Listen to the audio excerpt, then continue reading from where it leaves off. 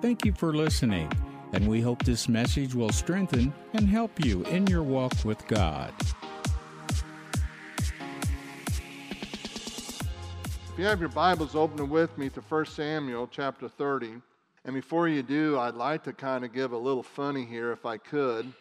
But in a wedding cake, a lady had asked the baker to put 1 John chapter 4, verse 18 on her cake. Just the scripture, 1 John 4:18, which says, there's no fear in love. Well, that's a nice scripture to have on your wedding cake, isn't it? No fear in love, but perfect love cast out fear, because fear involves torment. And I'm sure it was just this first part, but he who fear has not been made perfect in love. And so the baker made a mistake, and he left first out. And he just put John 4:18, which says, for you have had 5 husbands, and the one you have now is not your husband you spoke of. Well, how embarrassing. And that's kind of funny, isn't it?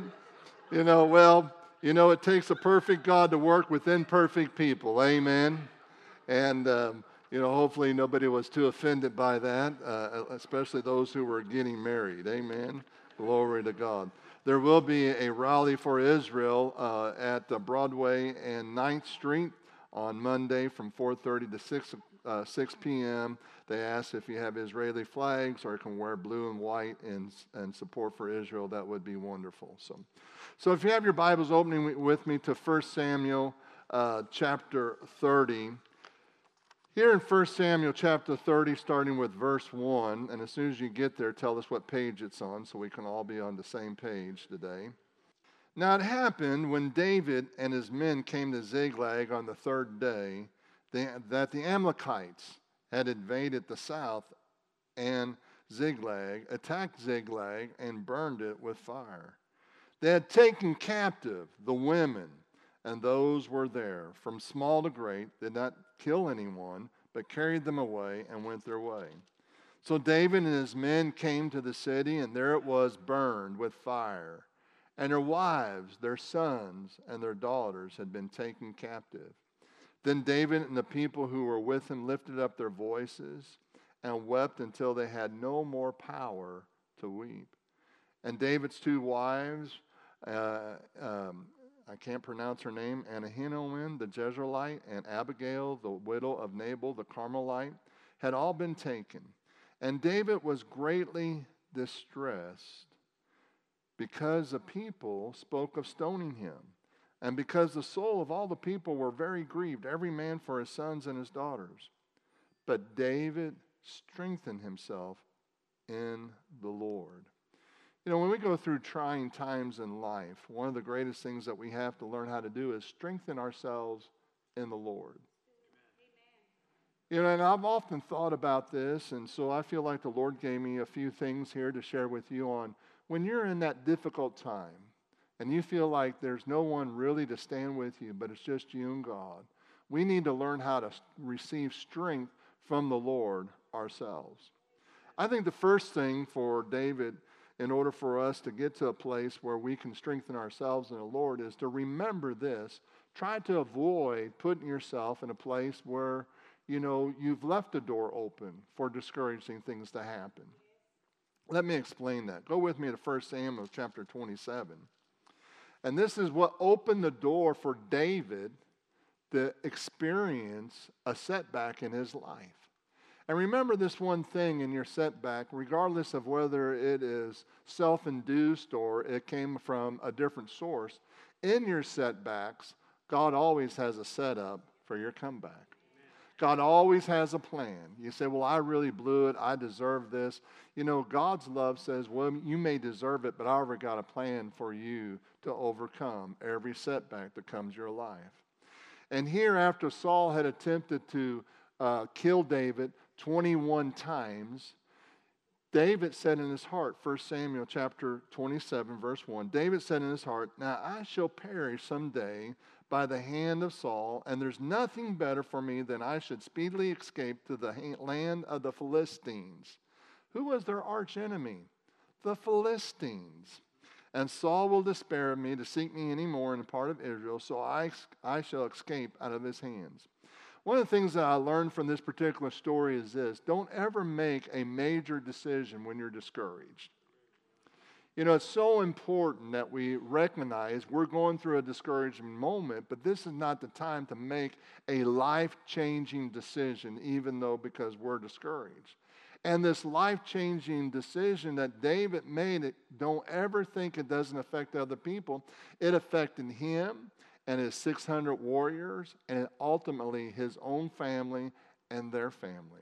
Every decision that we make, if it doesn't honor God or according to God's will and plans for our lives, doesn't just only affect us, but it affects those who are around us.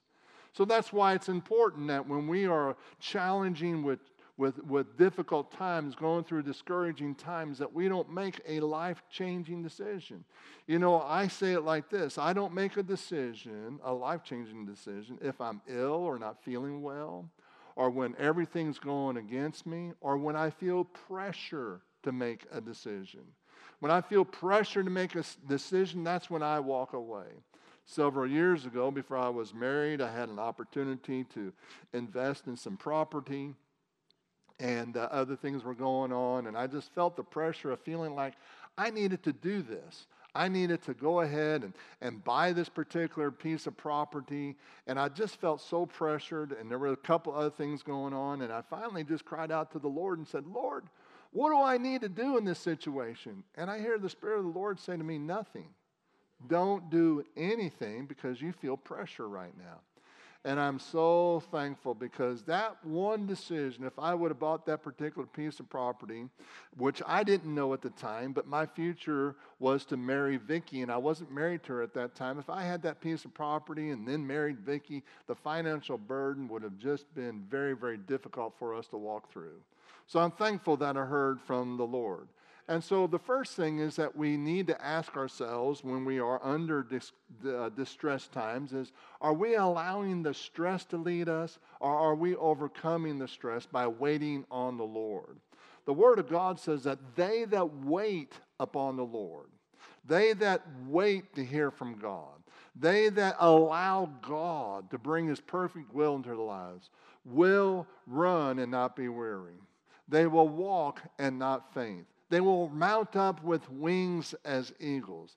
I tell you, when you begin to wait on God, God will begin to manifest Himself. A lot of times for many of us, it's not fast enough. But God's got a plan of victory for your life. That's why the book of Jeremiah tells us, I know the thoughts that I think about you.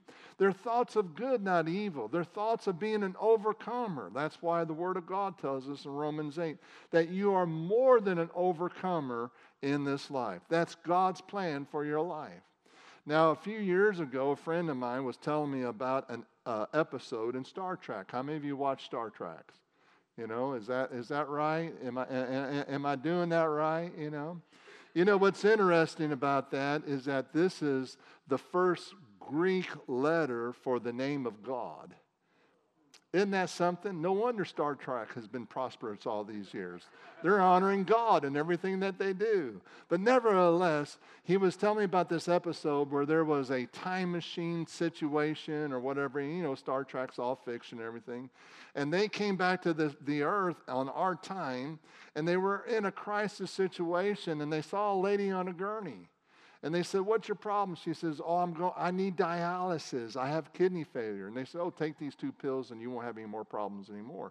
Because they were so far advanced in their technology that they had, according to this episode, this is not true. Okay, this is fiction, everybody. But according to them, they had discovered a medical cure that if you take two pills, that your kidneys will be totally restored. You know, and wouldn't it be cool if we did have a time machine and we could go back in time and fix some of our mistakes?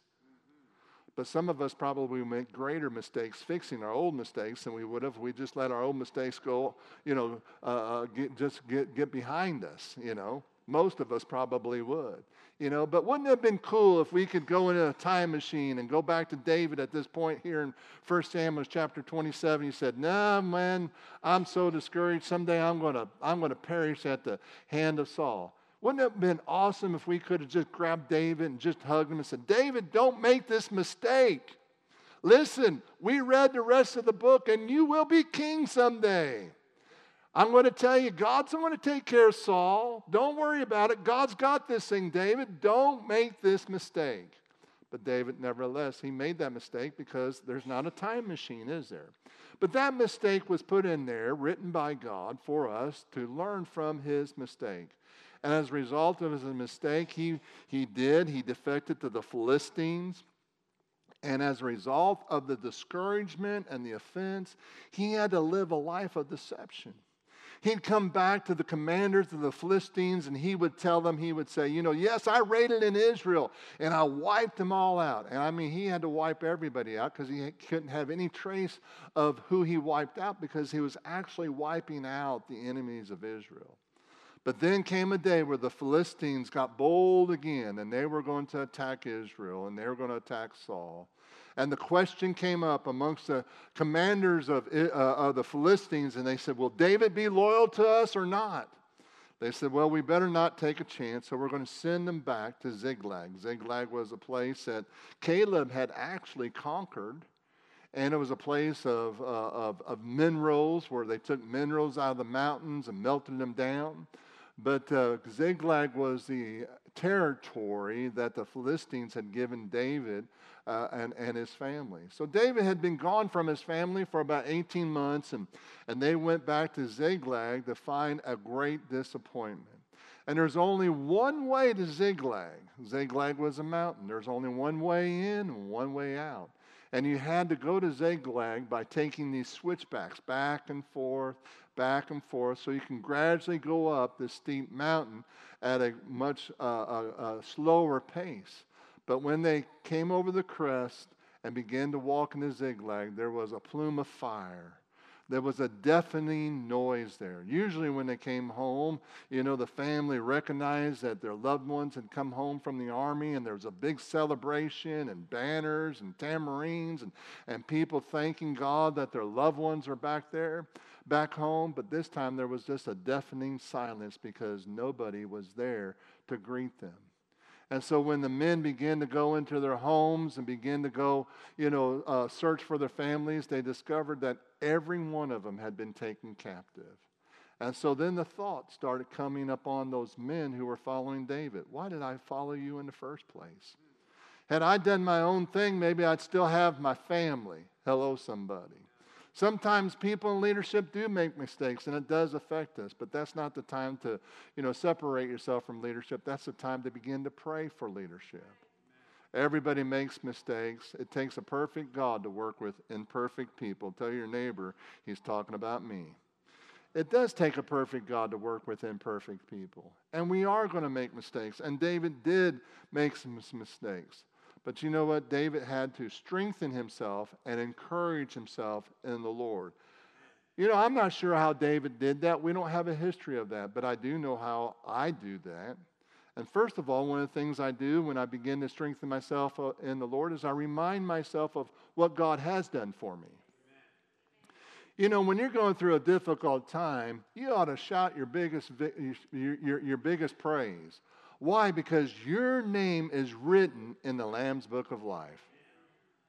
I'll never forget when I was first saved, and I used to go on the streets and I witnessed to people, and I'd go into certain areas of Fort Worth, and I didn't know that there was dangerous areas in the city, because even though I was born in the city, my parents moved us out into the country, and basically most of my life I was a country boy. So I didn't know there was dangerous areas in the city or harmful places in the city. And so I would just be led of the Spirit, and I go into these places where I found out later there was a lot of killings and a lot of crime going on in those areas.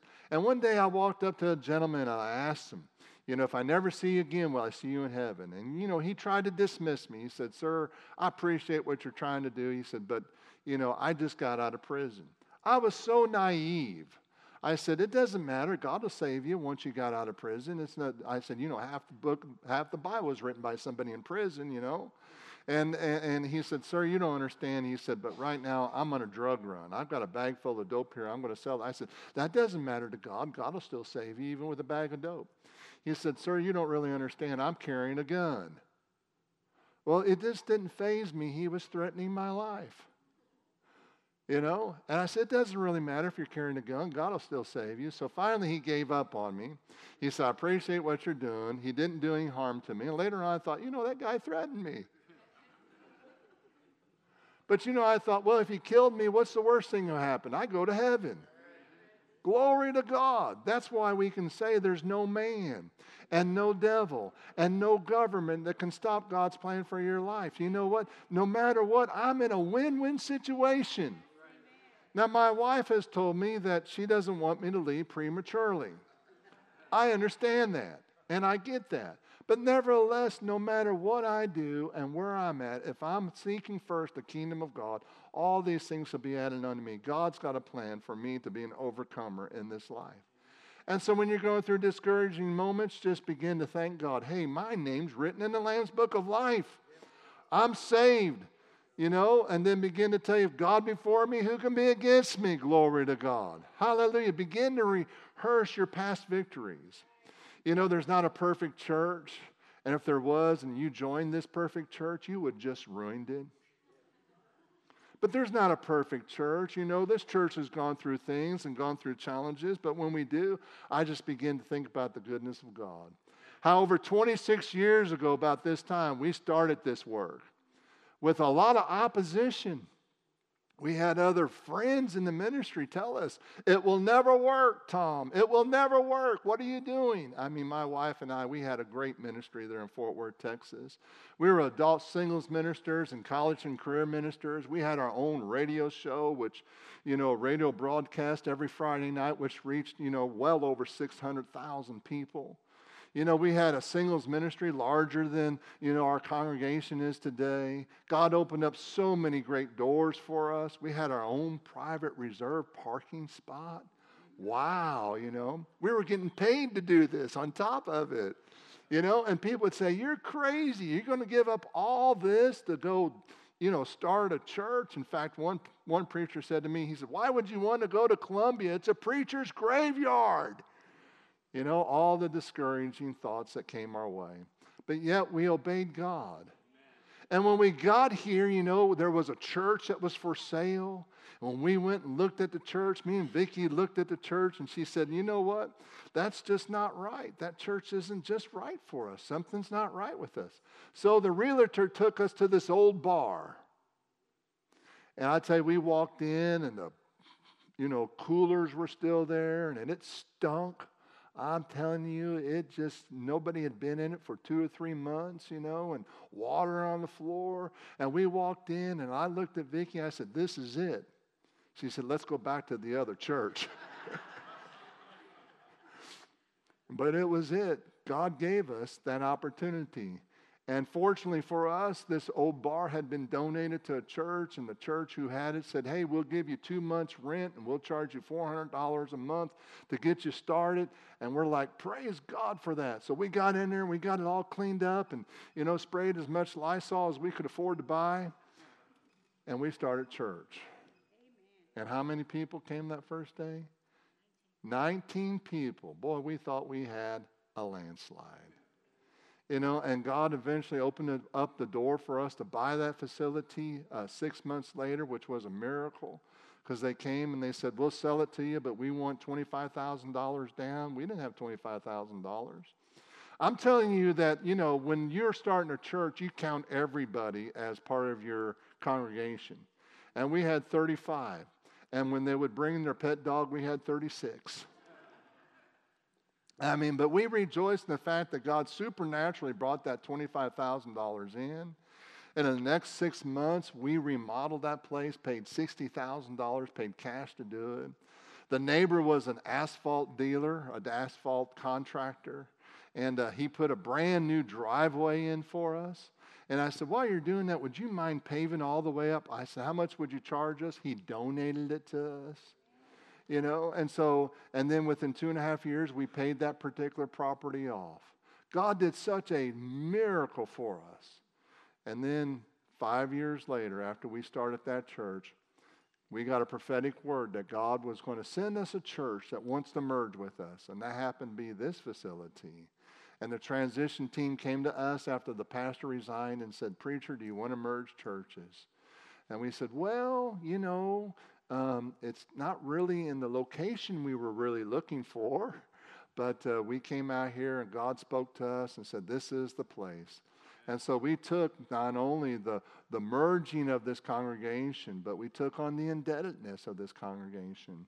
And in fact, actually the permit for this particular property wasn't even completed. We had to complete some things to get a permit for occupancy of this particular property. And we had to put in a asphalt parking lot, which I'm still scratching my head. You know, Boone County won't pave our road, but they want us to have an asphalt parking lot.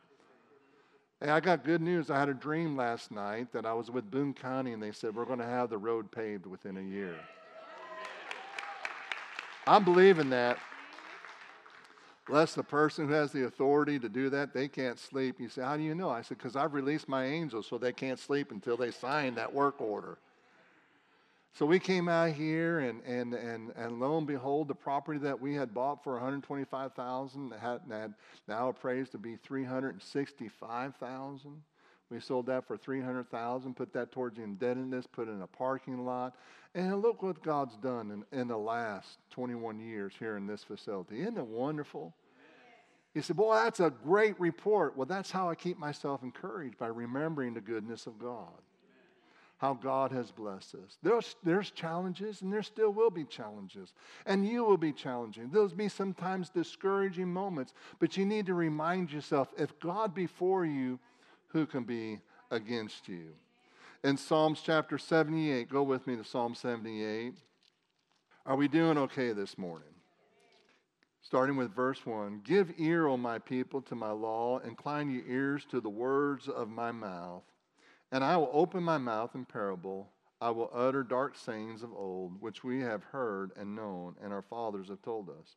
We will not hide them from their children. In other words, he's going to share them. Telling to generation, come to the praises of the Lord, and his strength and his wonderful works that he has done. For he has established a testimony in Jacob, and appointed a law in Israel, which he commanded our fathers, that they should make them known to their children, that their generation to come might know them, that the children who would be born, that we may arise and declare to them, to their children, that they may set their hope in God and not forget the works of God, but keep his commandments. That's why it's so important to share your testimony. You know, the greatest way to witness somebody is to tell them what God's done for you. I've often witnessed to people, and sometimes I have just a short moment, just a short, attention span. But one of the things that has caught a lot of people's hearts is this. When I say this to them, I said, if you can only experience 5 minutes of what God's done for me, you would feel the same way I feel about God. God can change your life. And that's what people want to know. They want to know, what's God done for you? And the second thing they want to know is, what's in it for me? And what's in it for you? Well, number 1, salvation. Number 2, peace. Number 3, prosperity. Number 4, God's going to make a way for you, and he is going to direct your paths, and he's going to reveal his goodness in your life. So it's important that we rehearse the good things that God has done for us. The second thing is, look forward, don't look backwards. I said, look forwards, don't look backwards. Rehearse those things that God has said about you. Rehearse the prophecies that God has spoken about you. One of the things that Vicki and I do is we take prophecies that have been spoken about this church and about ourselves, and we just declare them almost on a daily basis. We declare what God's doing. That's what this divine reversal is that you see on the screen. It was spoken over this ministry. Hey, there's going to be some divine reversals. Well, what does that mean, Pastor? You know what? I'm not sure I know all of what it means. I just know that God's doing some great things in this house and for this church. And it's important not only that we rehearse these divine these prophecies, but it's important that we speak these prophecies. Why? Because in 1 Timothy chapter 1, verse 18, Paul said this to Timothy, "This charge I commit to you, Timothy, according to the prophecies previously made concerning you, that by them you may wage the good warfare." In other words, when you begin to speak the prophecies that God's spoken over you, it's just as equal and equivalent to speaking the Word of God over you. This is God's will for your life. In fact, the Message Bible says it like this: the prophetic word that was directed to you prepared us for this. All those prayers are coming together now so you will do this well. Fearless in your struggle, keeping a firm grip on your faith and on yourself. After all, this is the fight that we are in. Begin to speak what God has spoken over you. Begin to declare what God has said about you. Not only in the written word, but some of the prophetic words that God has spoken over you. There's going to be divine reversal. Why do we declare that sign when you drive up? Is it an arrogant thing that for us to believe this, that we're the revival hub of Mid-America? No, because it was spoken over this church that we're a hub. We're an epic center. This is a place of crossroads. This is a place where God's going to reveal His glory to hundreds and hundreds and hundreds and hundreds. And I don't know how many times it was prophesied that we're going to see hundreds and hundreds, but maybe 100 times, I'm not real sure. But we believe and we're speaking what God said that He has for this house and for you. The Expanded Bible says it like this: Timothy, my child, I'm giving you a command and an instruction that agrees with the prophecies that were given about you in the past. I tell you this so that by the following you can use them, and by recalling them you can fight the good fight.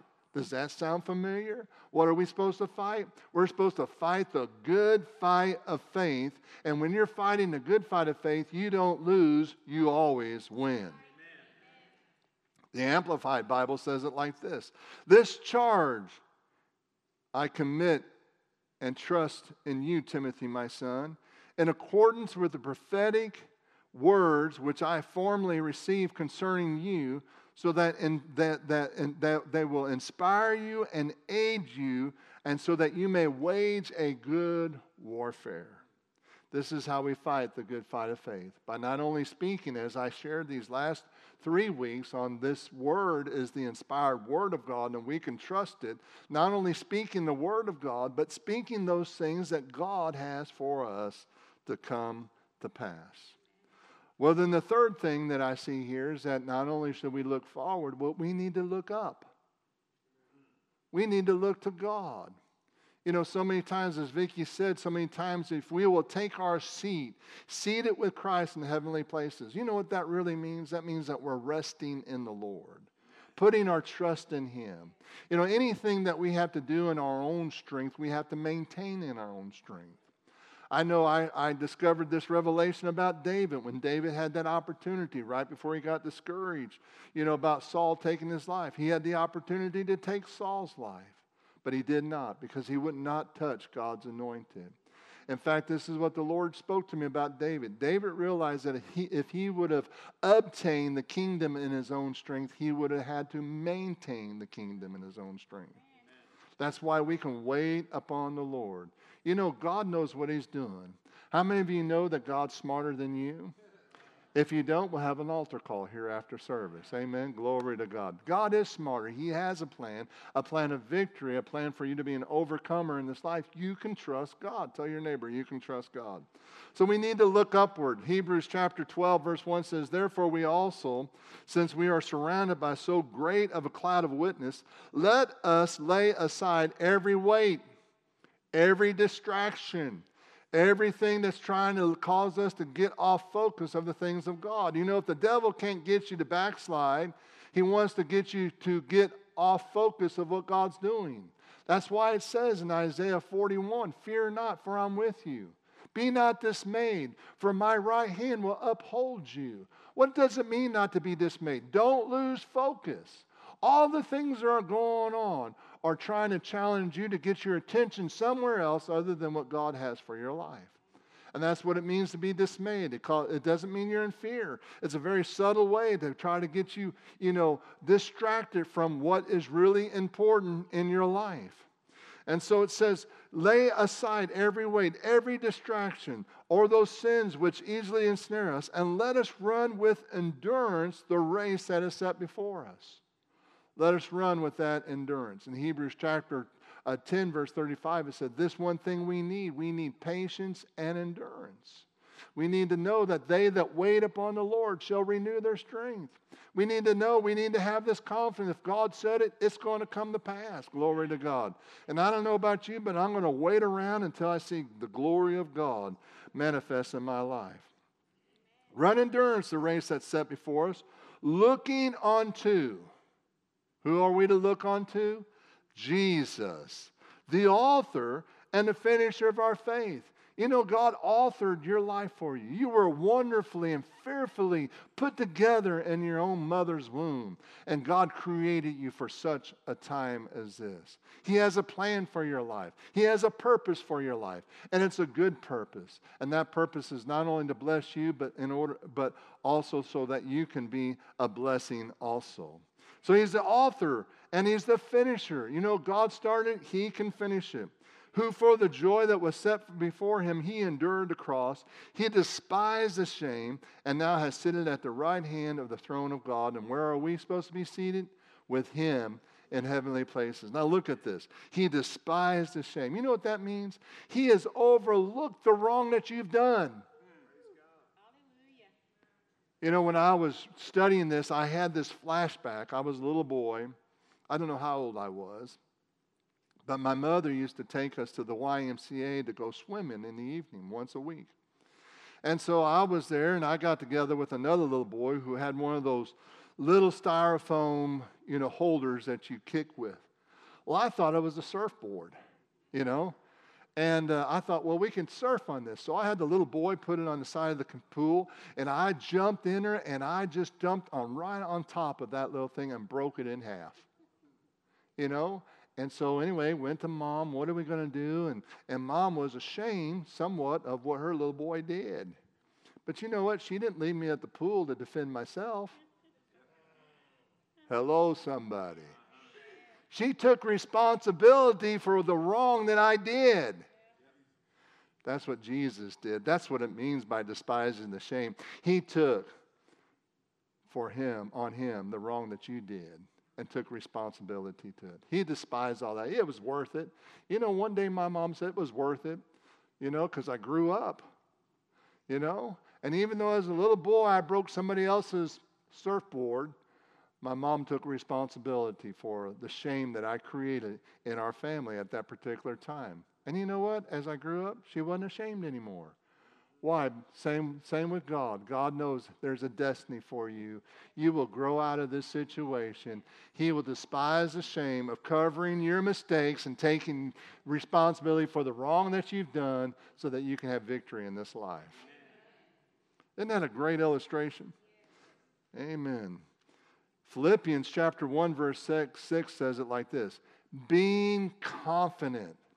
We need to know this. We need to know this like we know the back of our hand. We need to know this, knowing that this is what God is doing. Being confident of this very thing, that He who has begun a good work in you. How many of you would say that God's done a good work in me?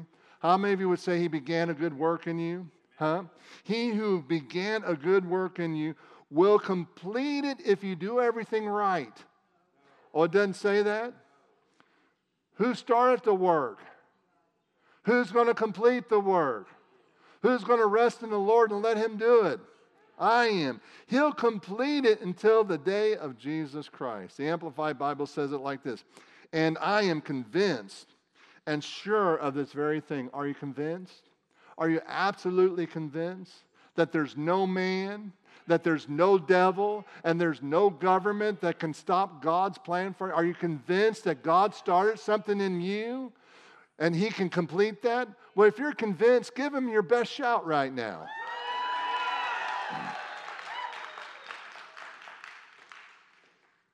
Be convinced and sure of this very thing, that He who began a good work in you will continue that good work until the day of Jesus Christ, right up to the time of His return, developing that good work and perfecting and bringing it to full completion in you.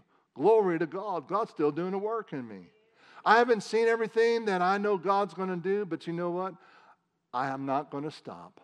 I'm going to continue to believe God. I'm going to continue to trust God.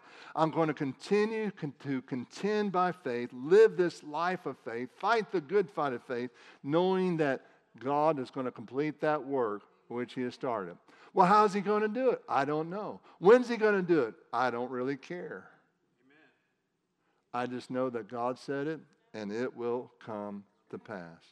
The Message Bible says it like this: there's never been the slightest doubt in my mind that the God who started this great work in you would keep at it, and bring it to flourishing finish on the very day that Jesus Christ appears. I'm convinced God's going to finish it. Tell your neighbor, I'm convinced that God's going to finish what He started in you. Well, the last thing that I believe that's important for us to do when we're going through challenging times is to look inside. Ask ourselves, we could have missed it. We may have accidentally gotten out of the will of God. We may have gotten off track. But I'm here to tell you that God's not only a God of second chances, but He is the God of as many chances as you need to get it right. You know the story of Gehazi, how he rebelled against Elijah. And Elijah said, Gehazi, you got in your own strength, you got in your own mind. It's not what Elijah said to him, but this is really what happened. And he said, the leprosy that was on Naaman's not going to be on you and your family. And then when we move forward, we see there in Kings, how these 4 lepers are sitting at the gate of Samaria. Most Jewish commentaries believe that those 4 lepers is Gehazi and his 4 sons. And so they sat there and they said, if we sit here, we're going to die. If we go into the city, we're going to die. What are we going to do? They said, let's go to the Syrian camp. And this is why I believe it was Gehazi. Because who was it that offered Gehazi the money that he needed in the first place? The Syrians. So Gehazi went back, and they went to the Syrian camp. And as they went back, because they wanted to live, God used them. And the Syrians thought, oh my gosh, the Israelites, they have gotten the Egyptians and other people to ally with them to wipe us out. There's nothing better for us to flee. And so when the 4 lepers, Gehazi and his sons, got into the camp, they found it empty. And they thought, well, we're hungry. We'll just eat what this guy. One guy left his eggs and bacon and biscuits and gravy there. We'll eat that. Went to another tent, and this guy brought all his gold necklaces and his bronze trophies and things like that. Well, we'll take that. Another one had a whole bunch of clothes. Yeah, I could use some of these clothes. They began raiding all the tents and taking everything. And then they realized, you know what? What we're doing is not good. Why wasn't it good? Because God didn't bless them just for them. Hello, somebody. God didn't preserve their life just for them. They said, we need to go back to Samaria and tell the people about the good news. And so as we read the story, we find out later on that Gehazi was restored back to the king. Obviously, he had to be healed of leprosy because he couldn't be in the presence of anybody. So what is that a story of? That's a story of a God of a second chance. No matter how bad you missed it, God can get you back on track to fulfill His plans and His purpose for your life. How many of you believe that? If you believe that, give the Lord a shout in this place.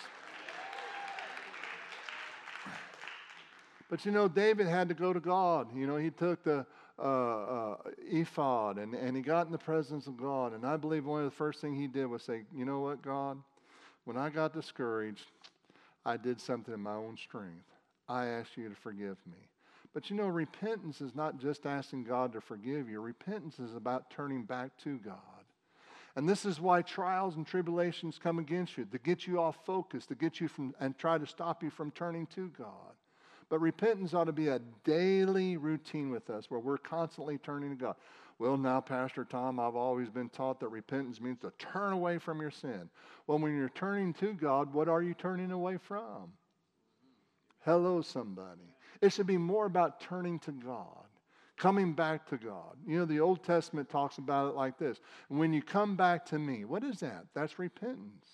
When you get away from me, these things will happen. You lift the umbrella of my protection, and the things that are in the world will come upon you. But when you come back to me, what are you going to find? What did Jesus say for all those who are weary and heavy laden? Why do you think they're weary and heavy laden in the first place? Because they begin to do things in their own strength.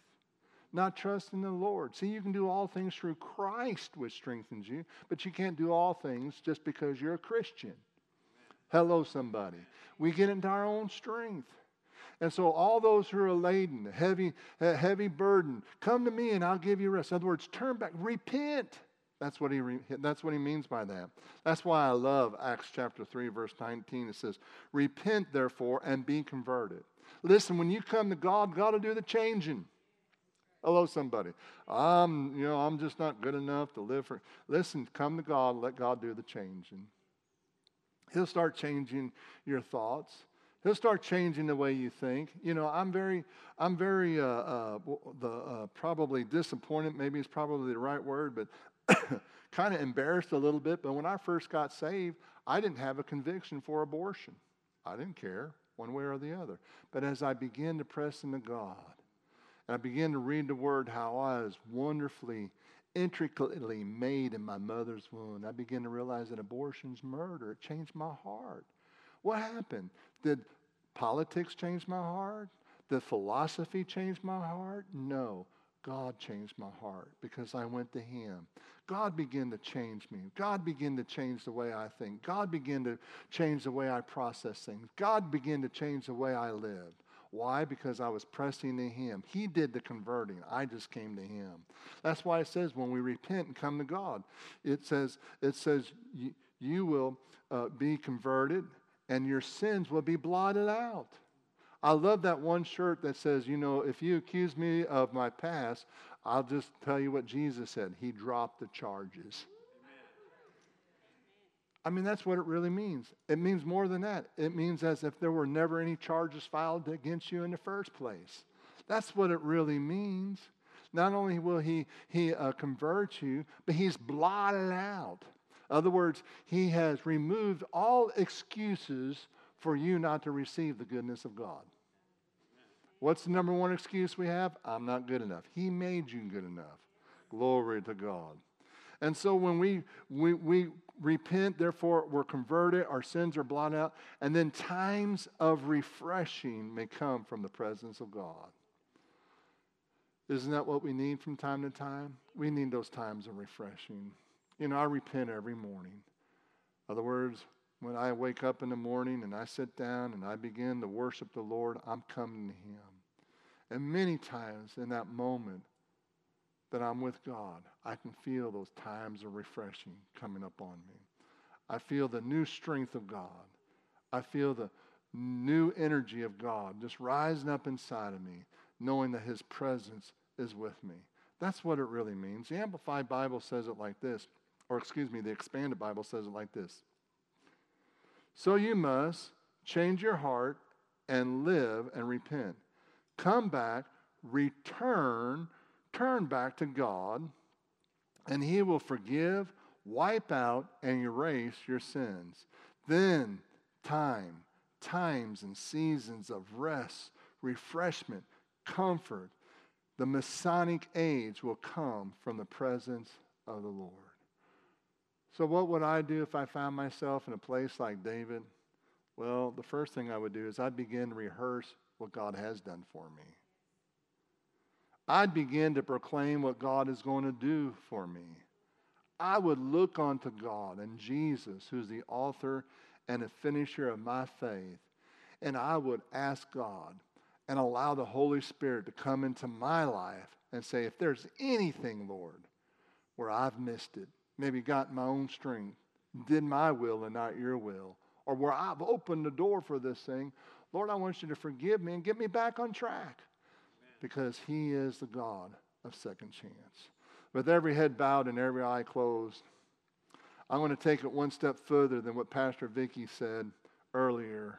But this morning, I've been instructed of the Lord to pray for those who are experiencing a heaviness, that are dealing with discouragement, who feel like you can't go on anymore. But I'm here to tell you that as you come back to God, as you come to God, as you begin to press in, I'm here to tell you that though you walked in this place one way, you'll leave this place different and changed by the power of God. Thank you for listening today. We believe God's Word is what will sustain us in any situation in our lives. For more information, please visit us at familywc.org, or you can download the app. Look for us as FWC Como. Until the next time, remember, you are God's best.